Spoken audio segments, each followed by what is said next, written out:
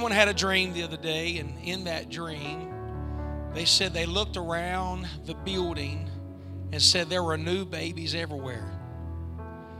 Now, I realize there's quite a bit of people going to have babies in this church. Some are even having twins. But that's not what they were talking about. And one lady in the church, elderly in the church, made the statement in the dream. She said, "I even found mine." And we don't think there's any Sarahs in the building. But what we do believe is that families, those babies are representative of people in their family that's going to be born again. How many believe you have some family members that's going to be born again? Amen. God is pouring His Spirit out in an amazing way. A man called me 2 days ago, began to prophesy on the phone about the the harvest getting ready to happen in the United States. He said the Lord has showed him crusades all over the country where thousands are going to be filled with the Holy Ghost. I'm telling you, it is the greatest hour of the church. Can you say amen?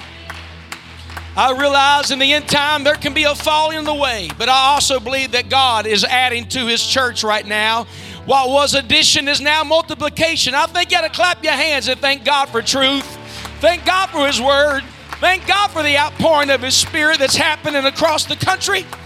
Amen. Look at 2 or 3 people around you and say, "I know it's Wednesday, but God's moving." Praise God, praise God, praise God. We are so glad to have with us Brother James Hughes. If you would look outside the portico that you see, he designed that for us. Would you thank him for that right now? We appreciate him taking time, donating that to the church, just helping. Some of the things you see around come from his design that he looked at and did for us. We're so thankful that he took time for us. This is not the first time he's been here. He's been here before ministering and helping us in a mighty way.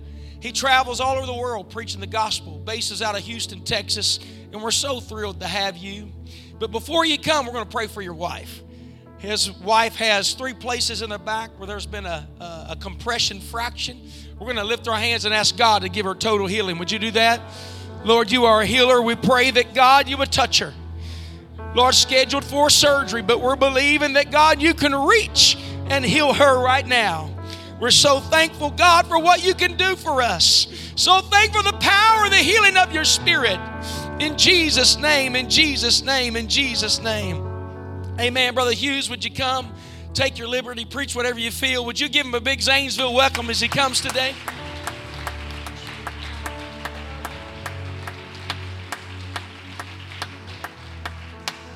If you have your Bibles, let's go to the book of John chapter 4. Let's begin reading in verse 4. And he must needs go through Samaria. Then cometh he to a city of Samaria, which is called Sychar, near to the parcel of ground that Jacob gave to his son Joseph. Now Jacob's well was there. Jesus, therefore, being wearied with his journey, sat thus on the well, and it was about the 6th hour. There cometh a woman of Samaria to draw water. Jesus said unto her, Give me to drink. For his disciples were gone away in the city to buy meat. Then said the woman of Samaria unto him, How is it that thou, being a Jew, askest drink of me, which am a woman of Samaria? For the Jews have no dealings with the Samaritans. Jesus answered and said unto her, If thou knewest the gift of God, and who it is that saith to thee, Give me to drink, thou wouldest have asked of him, and he would have given thee living water. Acts chapter 2, verse 38 and 39. Then Peter said unto them, Repent, be baptized, every one of you, in the name of Jesus Christ, for the remission of sins, and ye shall receive the gift of the Holy Ghost. For the promise is unto you and to your children, to all that are far off, even as many as the Lord our God shall call. And for a few moments tonight, I want to talk to you about the gift of the Holy Ghost. The Lord bless you. May be seated. Before I begin tonight, let me say what a great honor it is to be here. And I do hope and pray that something I say tonight will help you to have a better life. I am convinced that God's children are not enjoying all of the benefits that they have belonging to His family. We have the greatest Father in all the world. There's none like Him. No one's ever called the authorities on Him because He was abusing His kids. No one's ever walked out of His presence with their head down, their face red, because they've been shamed, embarrassed, or humiliated. God has never caused any of us a problem with self-image or self-esteem. We don't ever feel broken when we leave His presence. We always feel as if we're valuable to Him. Our pastor used to ask a question quite often at the beginning of his sermon. And the question he would ask the church was, has God been good to anybody here? Has God been good to anybody here?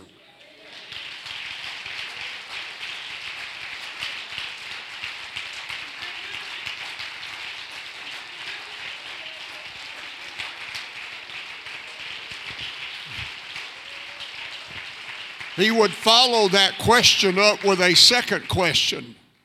And the second question is, who's He been the best to?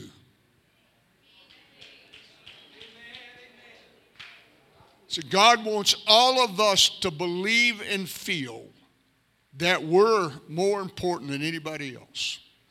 He doesn't have a problem with me thinking I'm better or I'm more special than anyone else. The psalmist said, delight thyself in the Lord, and He shall give thee the desires of thine heart. The literal translation says, let oneself be spoiled by Yahweh. Anybody here enjoy being spoiled by God? See, every person who comes to the house of God ought to walk away a spoiled brat.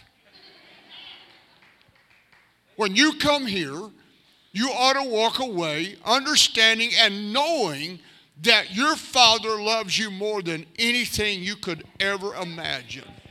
That you're not broke, you're not a defective vessel, that you're His prized possession. He loves us unconditionally. And often we come to church with a sack lunch when He's prepared a banquet. We come to church often feeling that we don't have the power or the ability to change our lives or to be any different. And we often concede to life and almost say, well, what can I do about it? How can I change this? See, the Bible has prophesied, and the Word says that the Bible will not change, not one dotting, not a jot or tittle of the Word, an accent mark or a question mark or a dot over a letter. There will be no change in the Word of God. It is forever settled. It is forever settled. It is the Word of God. It's the same yesterday, today, and forever. It does not change. What changes is us. We start thinking it doesn't have the power and ability it used to have. It was written for a different generation. It doesn't apply to my world. Paul, writing to the Hebrews, said the Word of God is quick and powerful. It's alive and active.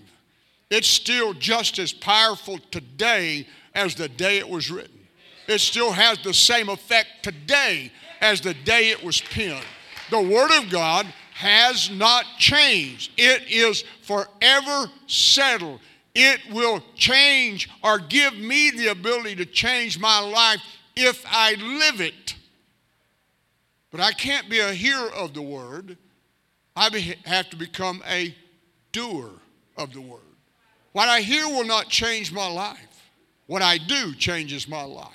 So if I want my life to change and become different, I've got to put into practice what the Word has taught me to do. Now, the Word has declared that in the last days, that God would pour out the former rain and the latter rain together. So the revival of the end of time is going to be at least a twofold revival as the book of Acts. But it also said in Joel, the same passage that prophesies that the latter day, that the latter rain and the former rain will be poured out together, it says that the latter rain will be 7 times greater than the former rain. Well, that's 8 times at least. So if it's 8 times, if 3,000 people got the Holy Ghost on the day of Pentecost, then 24,000 people have to get it at the end of time. If 5,000 were added daily to the church, then in the last day it has to be 40,000 added daily to the church. This last day revival is going to happen. It's not, is it a possibility? It is going to happen. Now the question is, are you going to be part of it? Well, if you're going to be part of it, you've got to start using every resource He gave you. We are not hopeless. We are not helpless. What lives in me is greater than anything that lives in the world around me. Greater is He that is in me than he that's in the world. You are the devil's worst nightmare.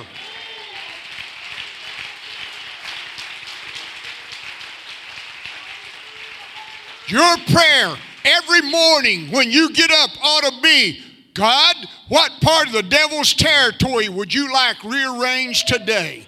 Just point me in a direction, because I want to cause him as much chaos as he's caused you. So just let me become that source of irritation for him that he has been to people through the years. So we act like we don't have the power we need or the resources we need to be successful and to reach our world and for the world to become different. He's equipped us with everything necessary. Everything. You know, us Pentecostals say some things that really don't make a whole lot of sense. We've developed our own language and vocabulary, and we tell people to hold on and turn loose at the same time, and that's kind of difficult to do. And we just have this way of saying things that when you really think about them, they really don't, it just doesn't add up. You don't get a refilling of the Holy Ghost. Got real quiet. What is the Holy Ghost? What is it? Unless a man is born of the water and Spirit, he cannot enter the kingdom of God. Jesus said that in John chapter 3, the chapter before I read to you tonight. The Holy Ghost is a birth. We call it the new birth.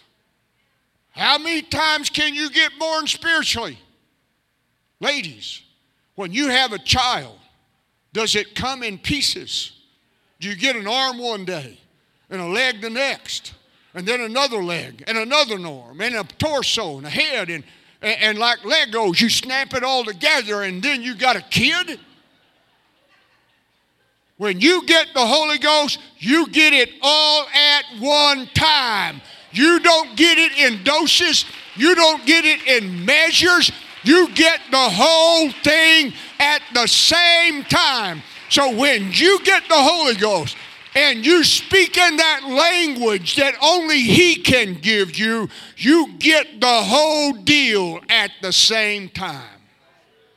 What you learn how to do is use it. See, we're powerless because we don't let God operate through us. We don't have what we want or desire because we get to thinking, I don't deserve it. He's not going to do it for me. And I allow life to rob me of the greatest blessings God has given us.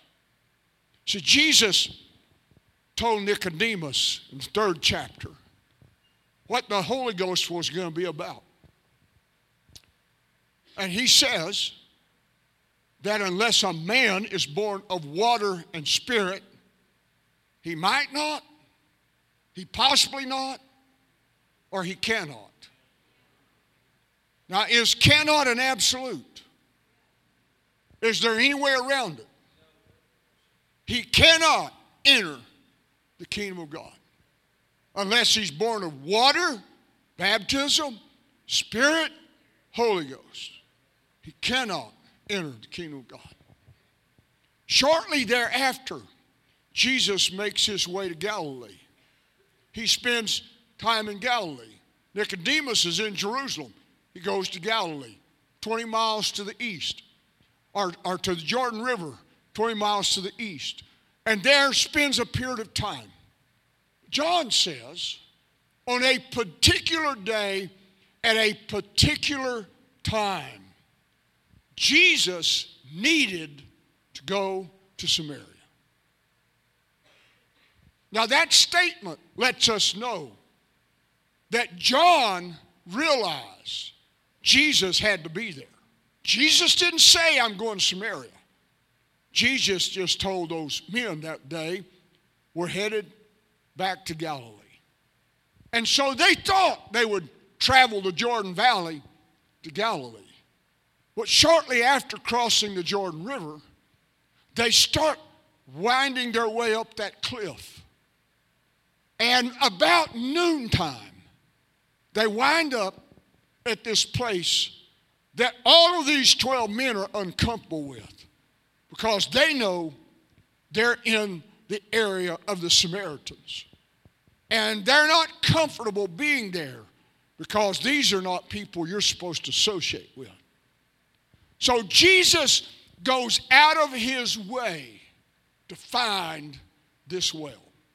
Now, Jesus knew where the well was at. And he gets there at the right time, on the right day, to have an encounter with the right woman. To have that encounter, he can't have anybody else present. So he has to send the disciples to Sychar to buy lunch because it's noon. 6 hours noon. It's Roman time. It's noon.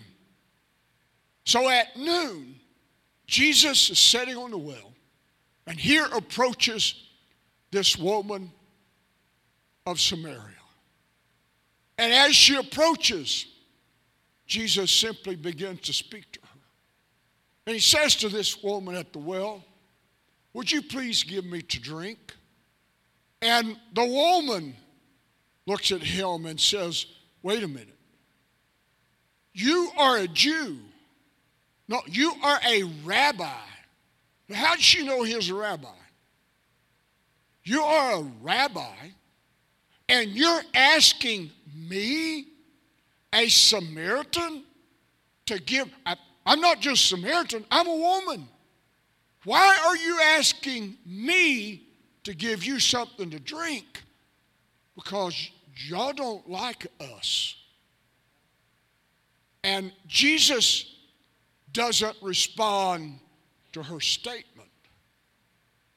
Jesus simply says, woman, if you knew who I was, you would ask of me, and I would give you a gift, the gift of God, and you would never thirst again. And the woman says, oh, you don't even have a pot. How are you going to get water out of this well? You don't have a rope. You don't have any. You're asking me for drink. How's the water come? He said, no, what I give you is going to spring up inside, and it'll be an everlasting. You will never thirst again. And she now says, okay, I want some of that to drink because I'm tired of coming here. And he says, go get your husband. She says, well, I don't have one. He said, that's true. You've had 5. The one you're with now is not your husband. Now she perceives he's a prophet. And she starts asking questions. We say, worship here. And she points to a mountain right beside where the well's at. From where the well is at to the south is Gerizim. To the north is Ebal. And she points to the mountain where the original tabernacle sat. We worship here. If you'll look, you'll see a replica of the Old Testament tabernacle. We rebuilt it. It's right up there. That's where we worship. You say we have to worship in Jerusalem. Where do we really worship at? And Jesus declares to her, the day cometh, and now is, when true worshipers shall worship the Father in spirit and in truth. It's not going to be on that mountain or anywhere else. God is looking for true worshipers to worship the Father in spirit and in truth. And the Father seeketh such. When you cry out, you don't have to find God. God finds you. You don't look for God. You can't find him. But when you call his name and you truly worship, God starts finding your location and he comes to where you are, just like he came to this woman at the well. He spent at least 8 to 10 hours getting there that day so he could be there at the right time to have this encounter with this woman. Now, why was this encounter so important? What is it about this woman that is so necessary? Why did Jesus find her? We think she was immoral.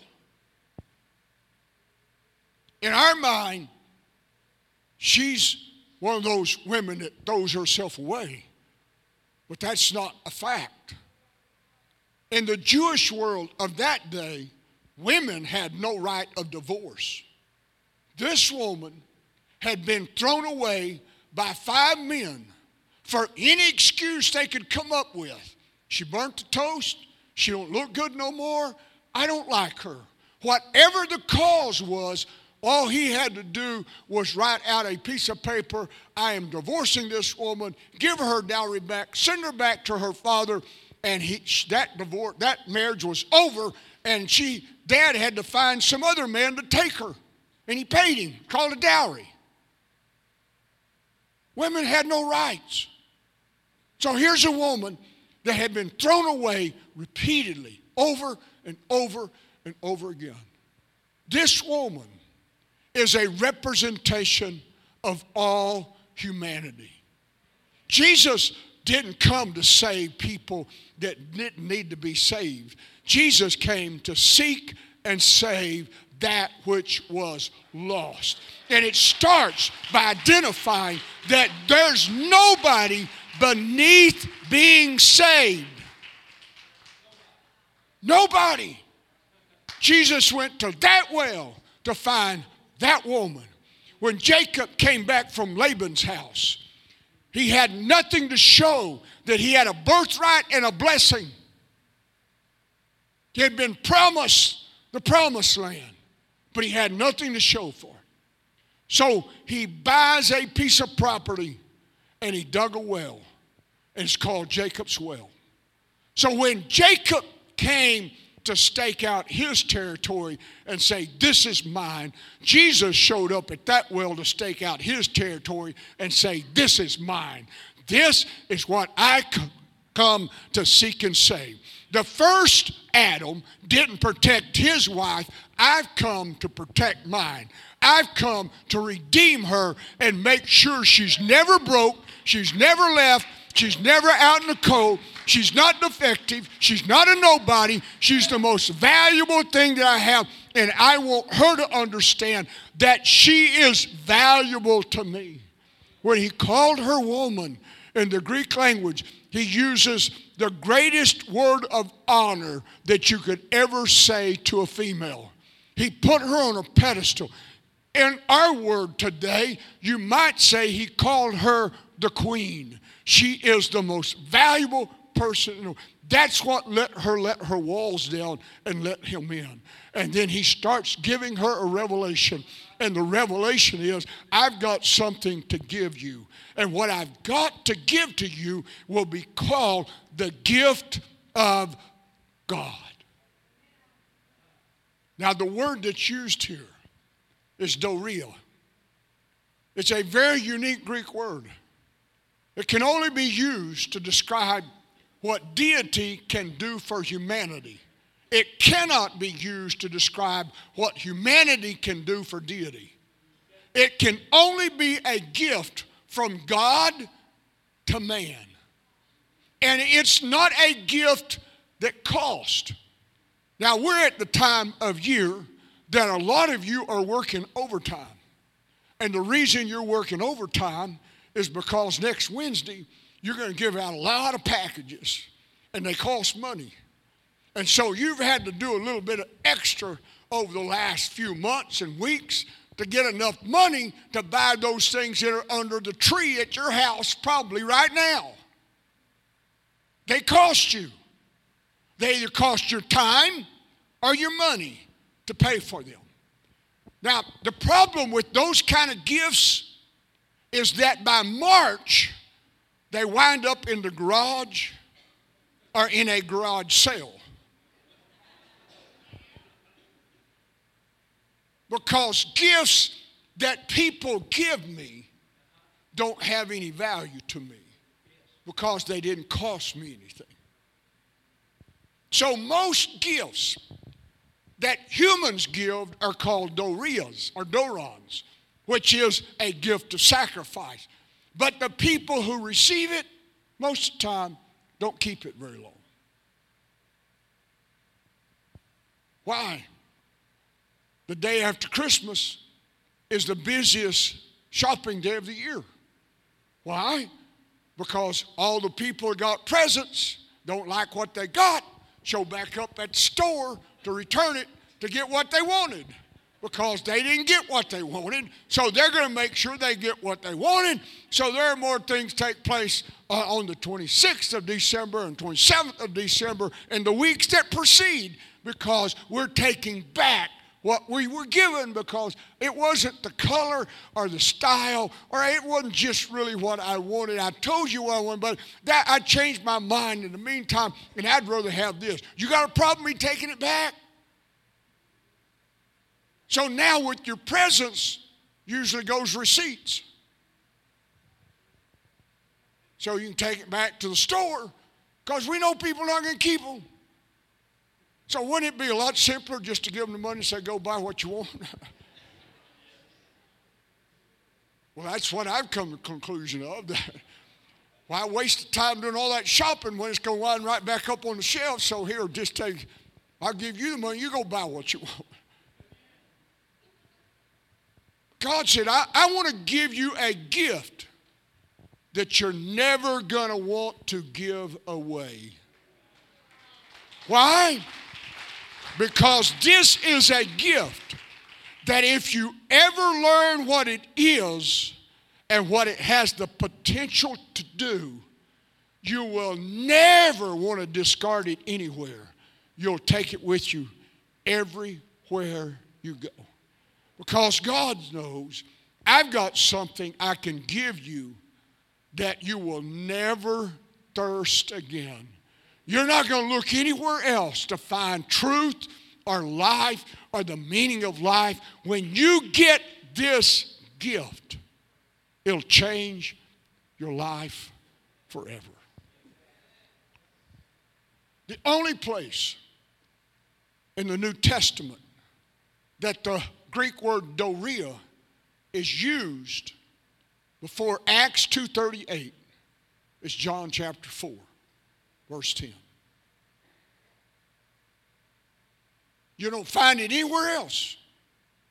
Not one other time is that Greek word used in the New Testament until Peter stands up on the day of Pentecost and he starts preaching. And he says, when they say, men and brethren, what must we do to be saved? And Peter said, repent and be baptized, every one of you, in the name of Jesus Christ for the remission of sin, and you shall receive the doria, the gift of the Holy Ghost. Now I got a question for you. How did Peter know to use that word if he never heard Jesus use it again? Where was he at when Jesus talks to this woman? He's in town buying lunch. The only way Peter could repeat what Jesus said was Peter had to interview that woman and ask her, what was y'all's conversation about? It had to be incredible because she left running, and when she got to town, in just a few moments, the entire town starts coming to where Jesus is, and all of Sychar come to hear him because this woman that had been rejected by men on a regular basis went back to town and converted the whole town and brought the whole town out to hear Jesus. So Peter has to say, okay, something powerful happened. She couldn't convert that village and get the whole village to come and hear him. What happened? What did he say to you? And as she began to ask the question, she started revealing what Jesus said. And Jesus told her that day, she said, we know Messiah comes. Are you him? And his response to her was, ego eimi soi lelo. What he literally said was, I am that I am is speaking to thee. You want to see the Messiah, but I'm going to show you, don't look for a man. God has showed up in your presence. And the King of Kings and the Lord of Lords, the Jehovah of the Old Testament, is standing in your presence, and he is speaking to you.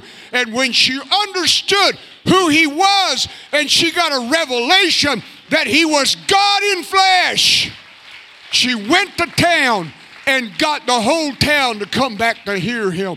And so when Peter preaches Acts 2:38, he's preaching with a memory of what happened this day, that town was converted by the fact that she understood Jesus was God in flesh, and that he had a gift to give away, that once man got it, he would never want to get rid of it, because it's the greatest gift you could possibly imagine.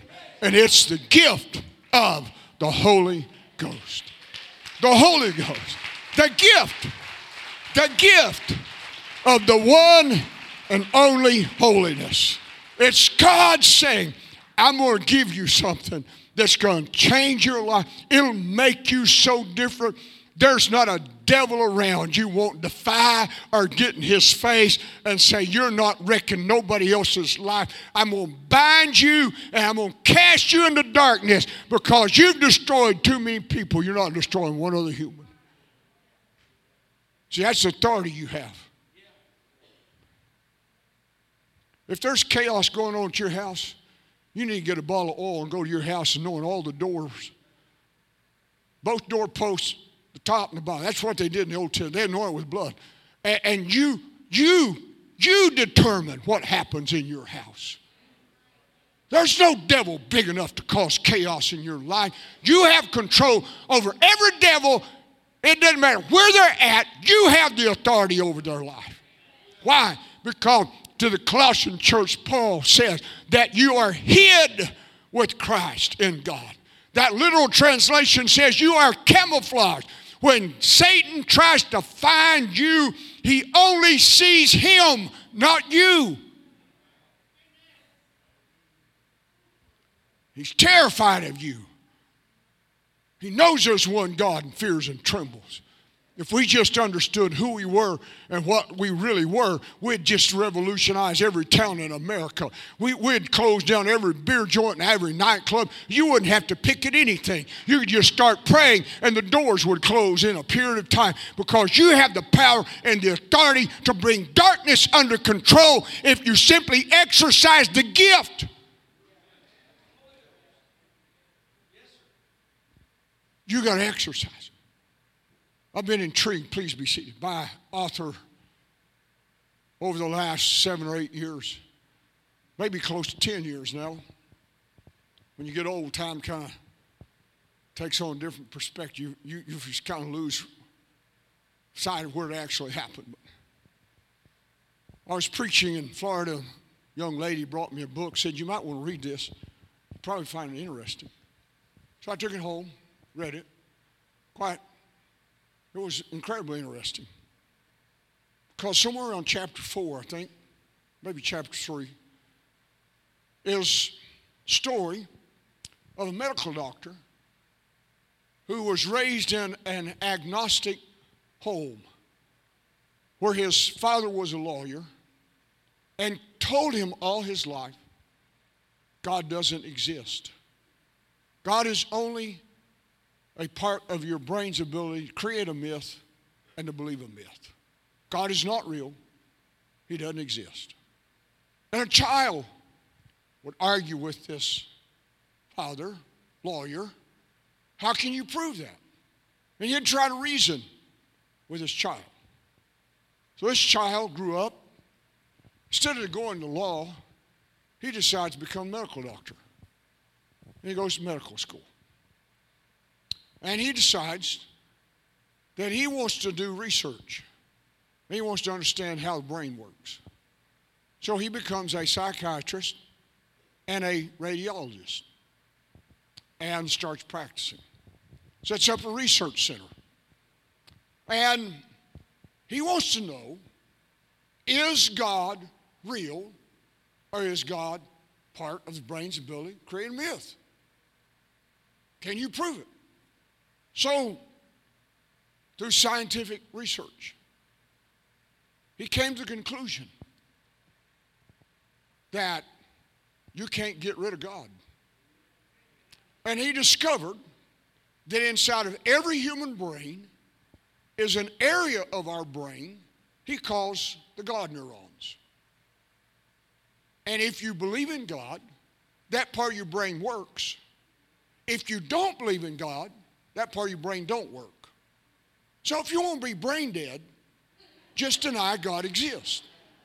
And you will lose part of your brain's function as a result of saying God don't exist. So if you want to be a fool, a moron, a moros, as Jesus called them, you want to be a moros or a moron, just deny God. Say God don't exist. The fool has said it. The moron has said in his heart, there is no God. Then somehow he got introduced to Pentecostals. And someone, apparently, I don't know how, he doesn't say, someone told him that Pentecostals speak in tongues. And he wanted to know, okay, is that real or not? Can you prove that it's valid? What's happening? So he advertised in the newspaper in Pittsburgh, Pennsylvania. And he got 19 participants to come and participate in his study of what speaking in tongues does to the brain. Well, his study, he wanted to be able to see what the brain is doing when you actually are speaking in tongues. So how do you get somebody in a machine and get them to speak in tongues so you can take pictures of their brain through a SPECT scan while they're actually doing it? Well, there's no way that's going to happen. But they have developed a technique where they can inject you with a radioactive isotope and 30 to 40 minutes later take a picture of your brain and see what your brain was doing at the instant of injection. So they can take a snapshot of 30 minutes in your past and see what activity was in your brain the instant of that injection. So they get these 19 Pentecostals. Now, all of us become really concerned when I start talking about stuff. If you could see the faces of Pentecostals when I discuss these things, it's like they're going to prove the Bible's wrong. They have never proved the Bible's wrong, and they're not going to prove the Bible's wrong. So don't be afraid.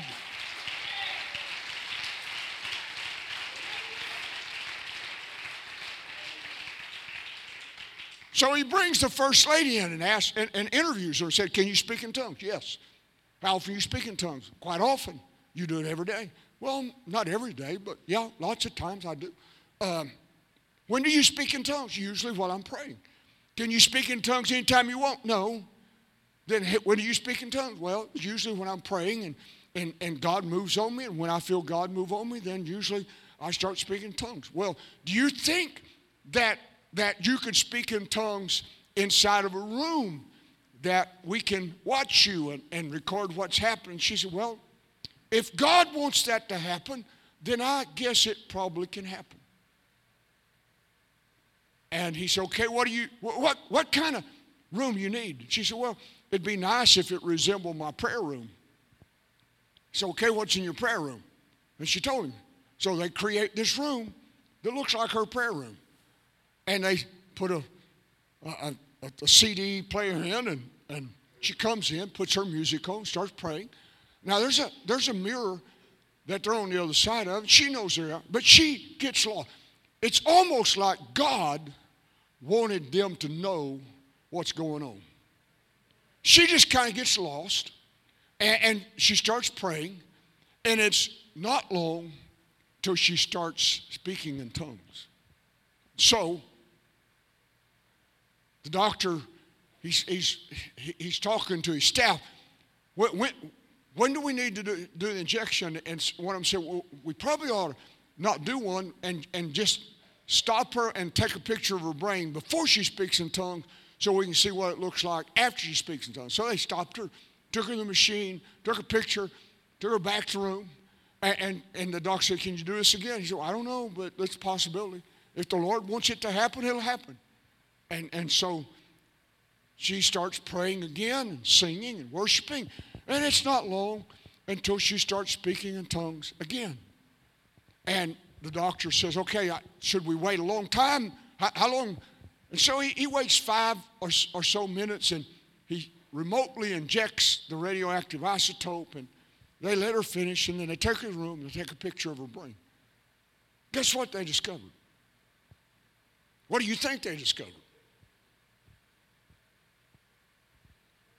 Well, are you speaking in tongues because your brain is doing it, or is God doing it? Okay, if God is doing it, then what should happen in the brain? The part of the brain that controls your tongue and vocal cords should not be active. Well, that's exactly what he discovered. When you speak in tongues, the part of your brain that works when you're talking is not working. Your tongue is not being controlled by the center that produces sound and vibration that we create words with. The part of your brain that is working is your sensory perception. It's like every nerve on your skin has been stroked all at the same time. From the bottom of your feet to the top of your head. It's like God just wraps himself around you. And as God caresses every part of your body, then God takes over. And when the day of Pentecost was fully come, they were all in one place, in one accord. And suddenly there came a sound from heaven as of a rushing mighty wind. It filled all the house where they were sitting. And there appeared unto them cloven tongues as of fire. And it sat upon each of them. And they all began to speak with tongues as the Spirit gave the utterance. Now, Andrew Newberg will not say God's doing it. He just simply says Pentecostals say they're being moved on by God. And that's exactly what the Bible says, that God steps into my life and takes over my ability to communicate, and the part of my brain that's supposed to produce communication doesn't work. Now tell me that's not God. So Jesus said, I'm going to give you a gift that no man can take away from you. There's not a man alive going to be able to convince you and say, it's not real. You didn't get nothing. What you experienced is just some emotional high or you just babbled. No, he said it's a distinct language. And all 19 of them spoke a different language. And he verified their syntax and the grammar and the fluctuation of the voice. It's very discernible that it is a language. But it's not a language spoken by your brain. It's a language spoken by the King of Kings and the Lord of Lords. Because he said, I'm going to give you a gift. And that gift is going to give you an ability for your life to change forever. Please be seated. I'm almost through. But I haven't got to the best part. Now here's this gift God said I'm going to give you. I'm going to speak through you. No one can convince you you don't have it. Because when I give you the evidence, now faith is the substance of things hoped for, the evidence of things not seen. When I give you the evidence, you'll have all the faith in the world. See, when you speak in tongues, the Bible could have said that Jonah was swallowed by a tadpole, and you would believe it because of the experience of speaking in tongues. That experience validates every word in the Scripture. As a result of that one, I'm going to give you evidence that nobody can take from you, and it's a gift that's going to change your life. About a year ago, about this time of year, I was traveling, sitting in the airport, flipped my laptop open, got online, just looking at the news. And Fox homepage pops up, and I'm scrolling down all the articles. I read stuff most of you would ignore. And so I'm scanning, and one of the articles just popped out and got my attention. I clicked on it, and so I start reading it, and it was quite awe-inspiring. And so I closed my laptop so that when I got home I could open it back up and hadn't lost where I was at.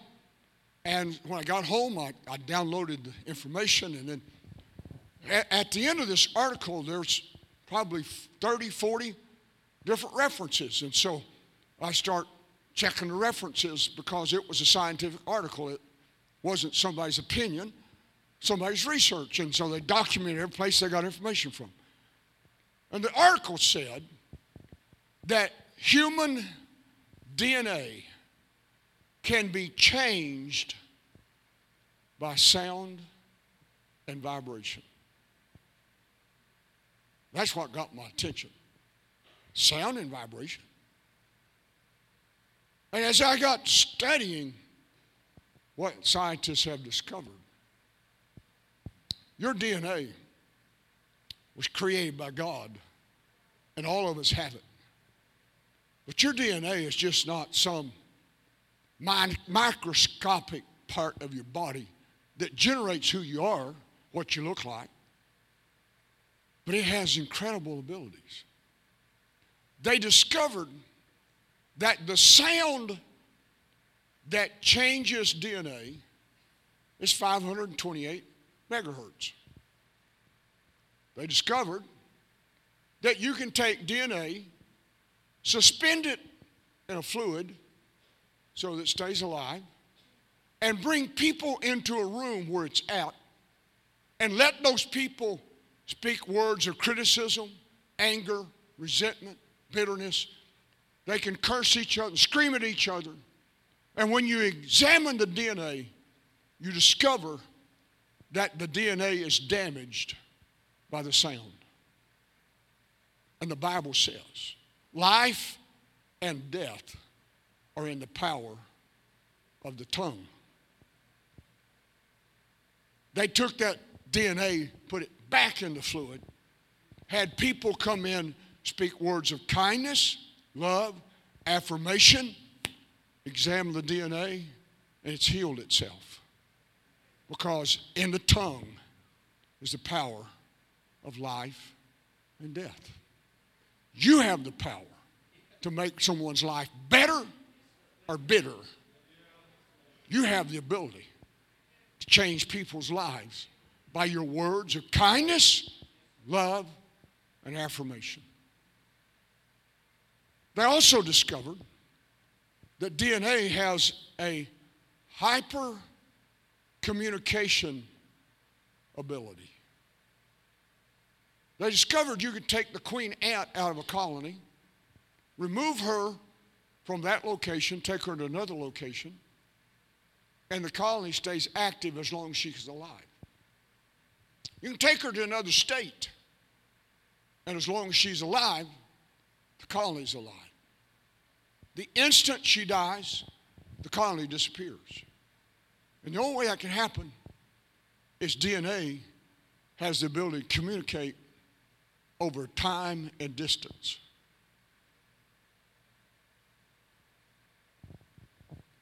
Well, if that's true, what is 528 megahertz? Any music majors here know what 528 megahertz is?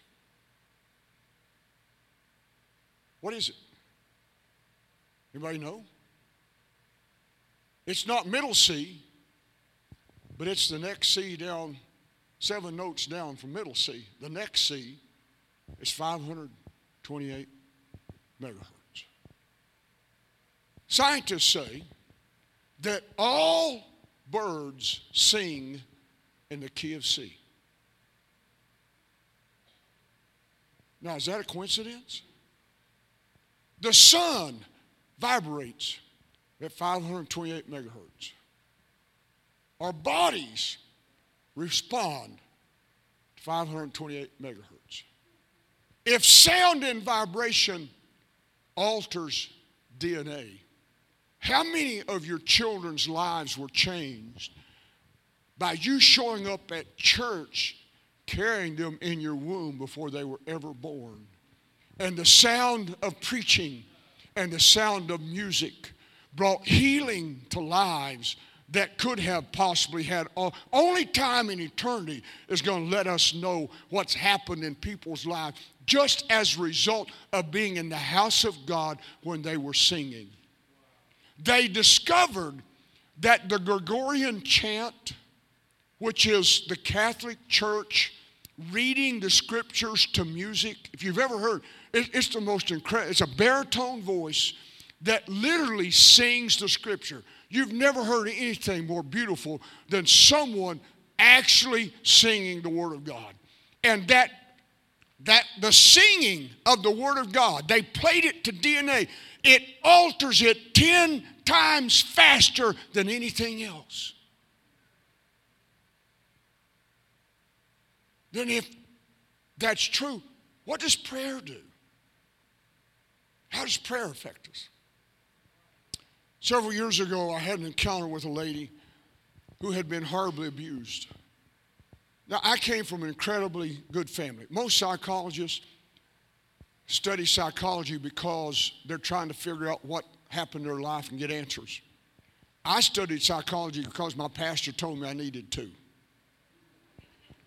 I'm a structural engineer. I'm not off into that stuff. I'm a scientist by nature. And my first degree is in math and physics. And he says you need to get a degree. And people have problems we don't know how to answer, so you need to go back to school and figure out how to do it. So, well, because of that, I've discovered some people who had some really horrible lives. Now, I don't understand how parents can be so mean to their kids. I don't understand how they can abuse them and take pictures and keep an album of all the abuse they did to them. I don't understand that. I understand how, matter of fact, could I point out to you that if you offend a child, you're going to go to hell. It's the only heaven and hell issue Jesus identified. You want to know what a heaven and hell issue is? Offend one of these little ones.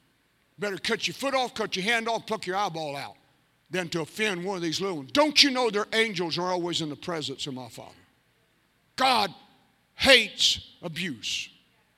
God hates when adults abuse children. And it is a heaven or hell issue. Jesus said it was. This lady had been horribly abused. It took 6 months before she was ever comfortable enough with me to tell me her story. And when I heard her story, I really wish I had never heard it because it's horrible. But she came in one night, we were talking, her husband's sitting out, I can see him through the glass, and she's sitting here across the table from me. And all of a sudden, a child starts talking to me. And that terrified me. Hair on the back of my head kind of stood up because I'd heard about this stuff, but I didn't believe any of this stuff could happen. And here I'm looking at one, and it's happening. And I said, okay, God, her pastor told me she's my greatest prayer warrior, so she's not possessed. My brain thought she's possessed. And I remembered the words of her pastor, she's my greatest prayer warrior. If God speaks something to her and she tells you privately, she'll never do it publicly. She'll come to you and tell you, God spoke this to me about you. She's never missed. Never. She don't get it right 20% of the time, or 50% of the time, or 80%. She's 100% right every time she says, God said this. And this kid starts talking to me. And the kid starts saying, please don't tear my walls down. If you tear my walls down, you're going to wreck my life. Please, please, please. And then when I realized what the problem was, I said, I know what's wrong with you. She said, okay, what is it? I told her. She said, yeah, but everybody thinks I'm possessed, so they keep trying to cast the devil out. She left, came back the next week. She said, I was praying this week. The Lord said the answer to my problem was found in Romans chapter 8. If you'll go get Romans chapter 8 and read it, you'll find out how to help me. So I went home. I read Romans 8. I reread Romans 8. I read Romans 8. I reread Romans 8. I read Romans 8. I read it about 8 times. I didn't find one answer. So I thought, maybe I need to translate it. So I sat down at my dining room table and got my Greek text out.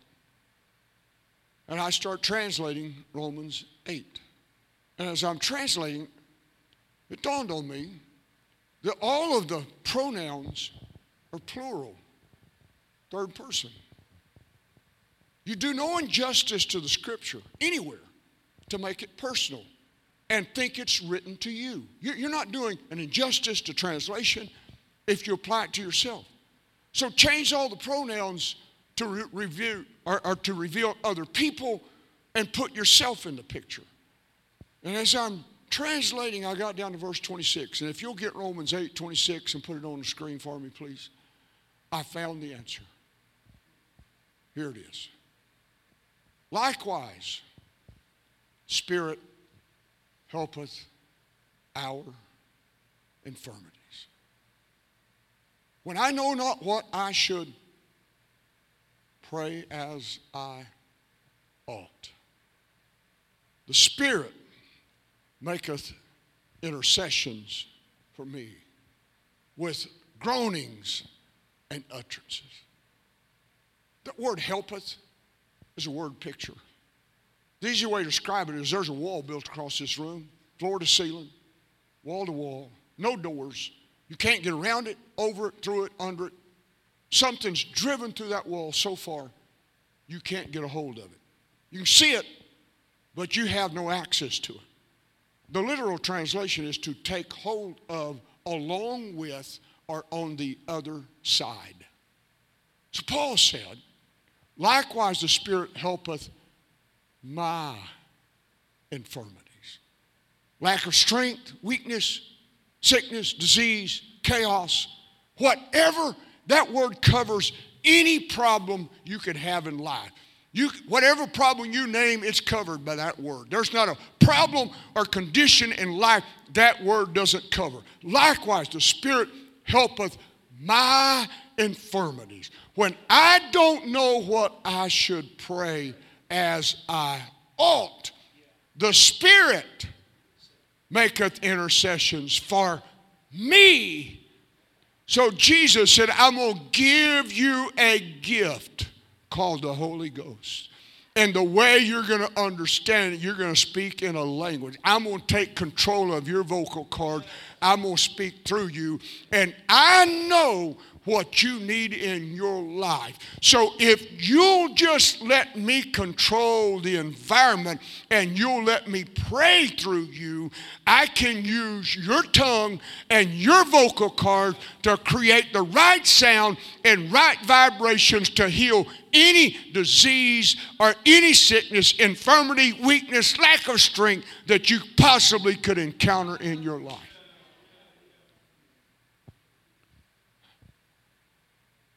She came back the next week. I said, here's what it says. And her face lit up. We didn't get 5 minutes in that session. Her face lit up. Oh, I can take care of this. I'll do this tomorrow. I've been doing this a long time. Didn't know what I was doing. I'll fix this problem tomorrow. Are you sure? Yes. I'll see you next week. Left. 5 minutes. Left. Come back next week. Her face is a smile. I said, you did it, didn't you? She said, yes. I hired a babysitter. I went to church the next day. I spent 6 hours in intercessory prayer.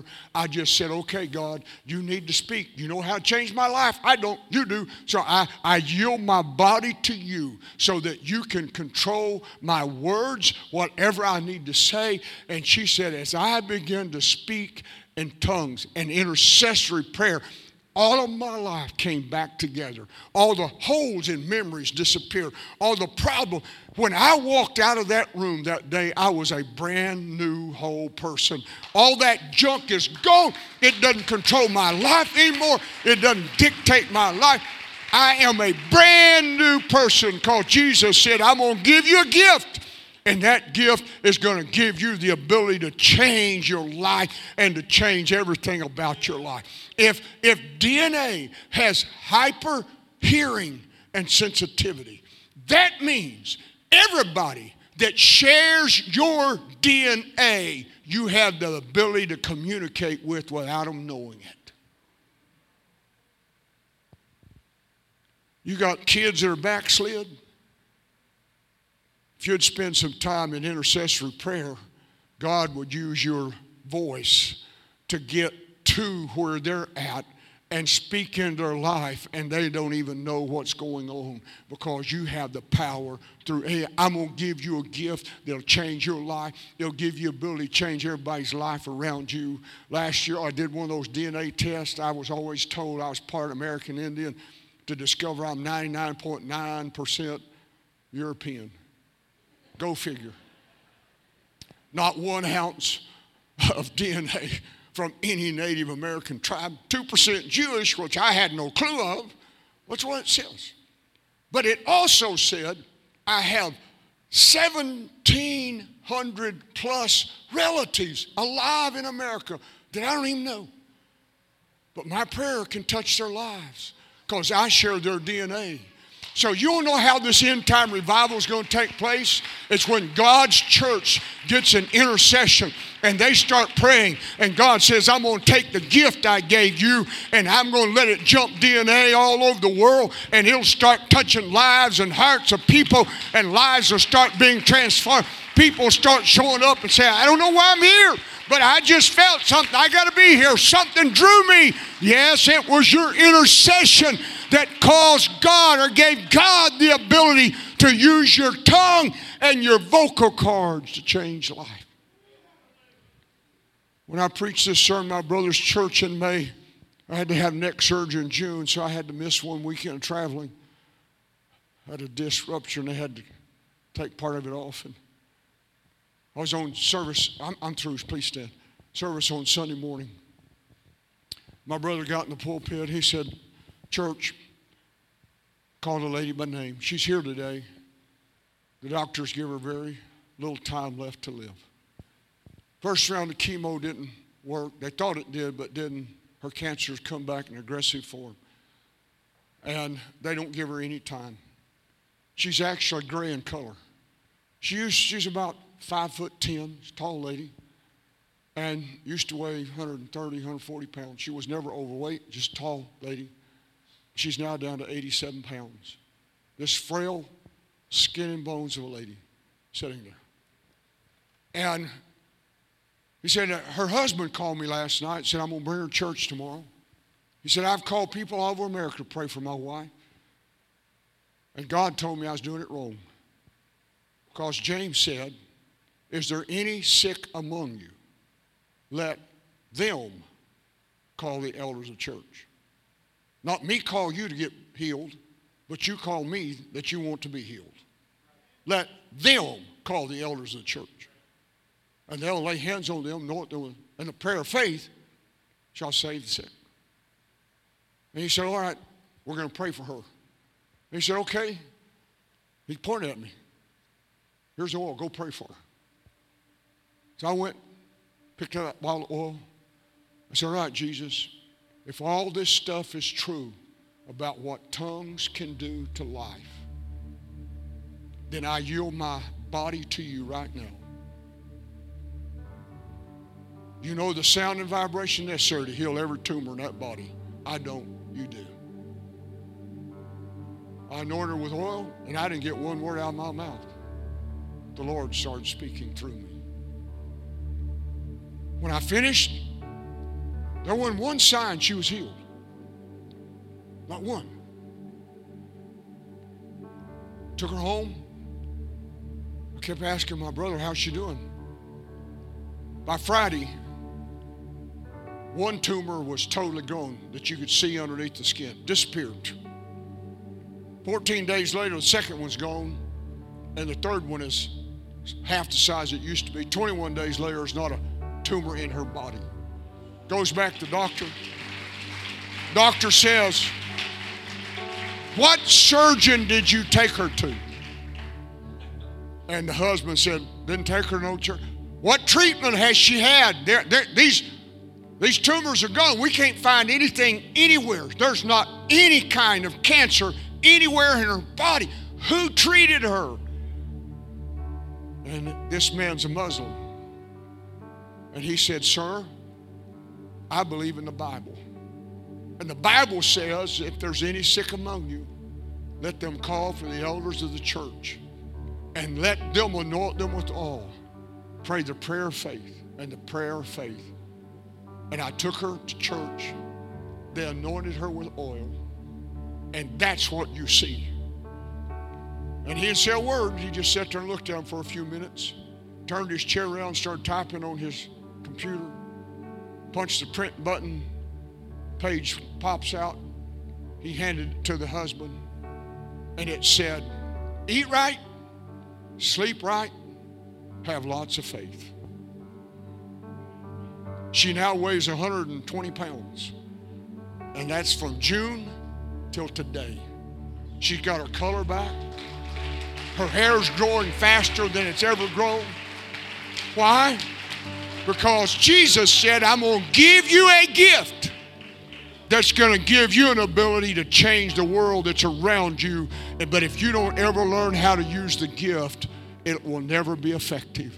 So you need to say, all right, Jesus, I yield my voice to you. You know the sounds and you know the vibrations necessary to bring about whatever life needs at this point. Maybe there's members of my family I don't even know. I've prayed in intercession many times since, and I'd say, Jesus, I have no clue who this prayer's to, but there's 1,700 plus people out there that share my DNA. So if what they say works, you can jump from my DNA to theirs if they're halfway around the world. So God said, I'm going to give you the greatest gift possible. Don't ever forget, you have the power. You have the power. Don't expect your preacher or someone else to do it. You have the power to change everything about your life if you'll just spend a little bit of time in intercession and say, likewise, the Spirit helpeth my infirmities. When I don't know what to pray, Spirit knoweth the mind of God, and the Spirit's going to make intercession because the Spirit knows what I need. So Jesus, I yield myself to you. Gracious Father, I thank you today for your incredible word. I thank you today for your wonderful people that's here today. Jesus, you are aware of every need and every life. Jesus, you know what we need. So Lord Jesus, I pray today that your children would not be afraid to open their heart, to invite you in and say, Jesus, I give you access to my ability to communicate and my ability to pray. And I yield myself to you so that you can pray and you can bring about the healings and transformations that need to be done. Jesus, help me today to understand that I have the power to do this. And help me today to not be afraid, to allow you to use my tongue and my vocal cords to speak the words that are life-changing for those around me. Jesus, if there are families here with children who have gone astray, I pray that parents today would get a burden for those children and they'd spend some time in intercession. And through intercessory prayer, it would open the door for all kinds of healings to start taking place, lives being changed, hearts being mended today because we have yielded our bodies to you, and we allow your Spirit to flow through us and to speak through us, and we're not afraid or embarrassed to allow you to speak through us, Jesus. So would you speak today in the name of Jesus, in the name of Jesus. Hakara bahasa kata, kiara bahasa, yandara bahai kiasa ya yanamaha, kiara bahasa kata yarabaha. Kiabahasa kayarabaha kiandarabaha yiniararakaha kiasakatayara. In the name of Jesus, in the name of Jesus, would you open your heart to him right now? Would you let him? He's here. He'll do whatever your desire is tonight. He's not going to force it. He's not going to make you. But if you would like to see some changes take place, if you'll just spend a few moments, it doesn't take a long time, just a few moments right now, you'd see some incredible things start happening in your life.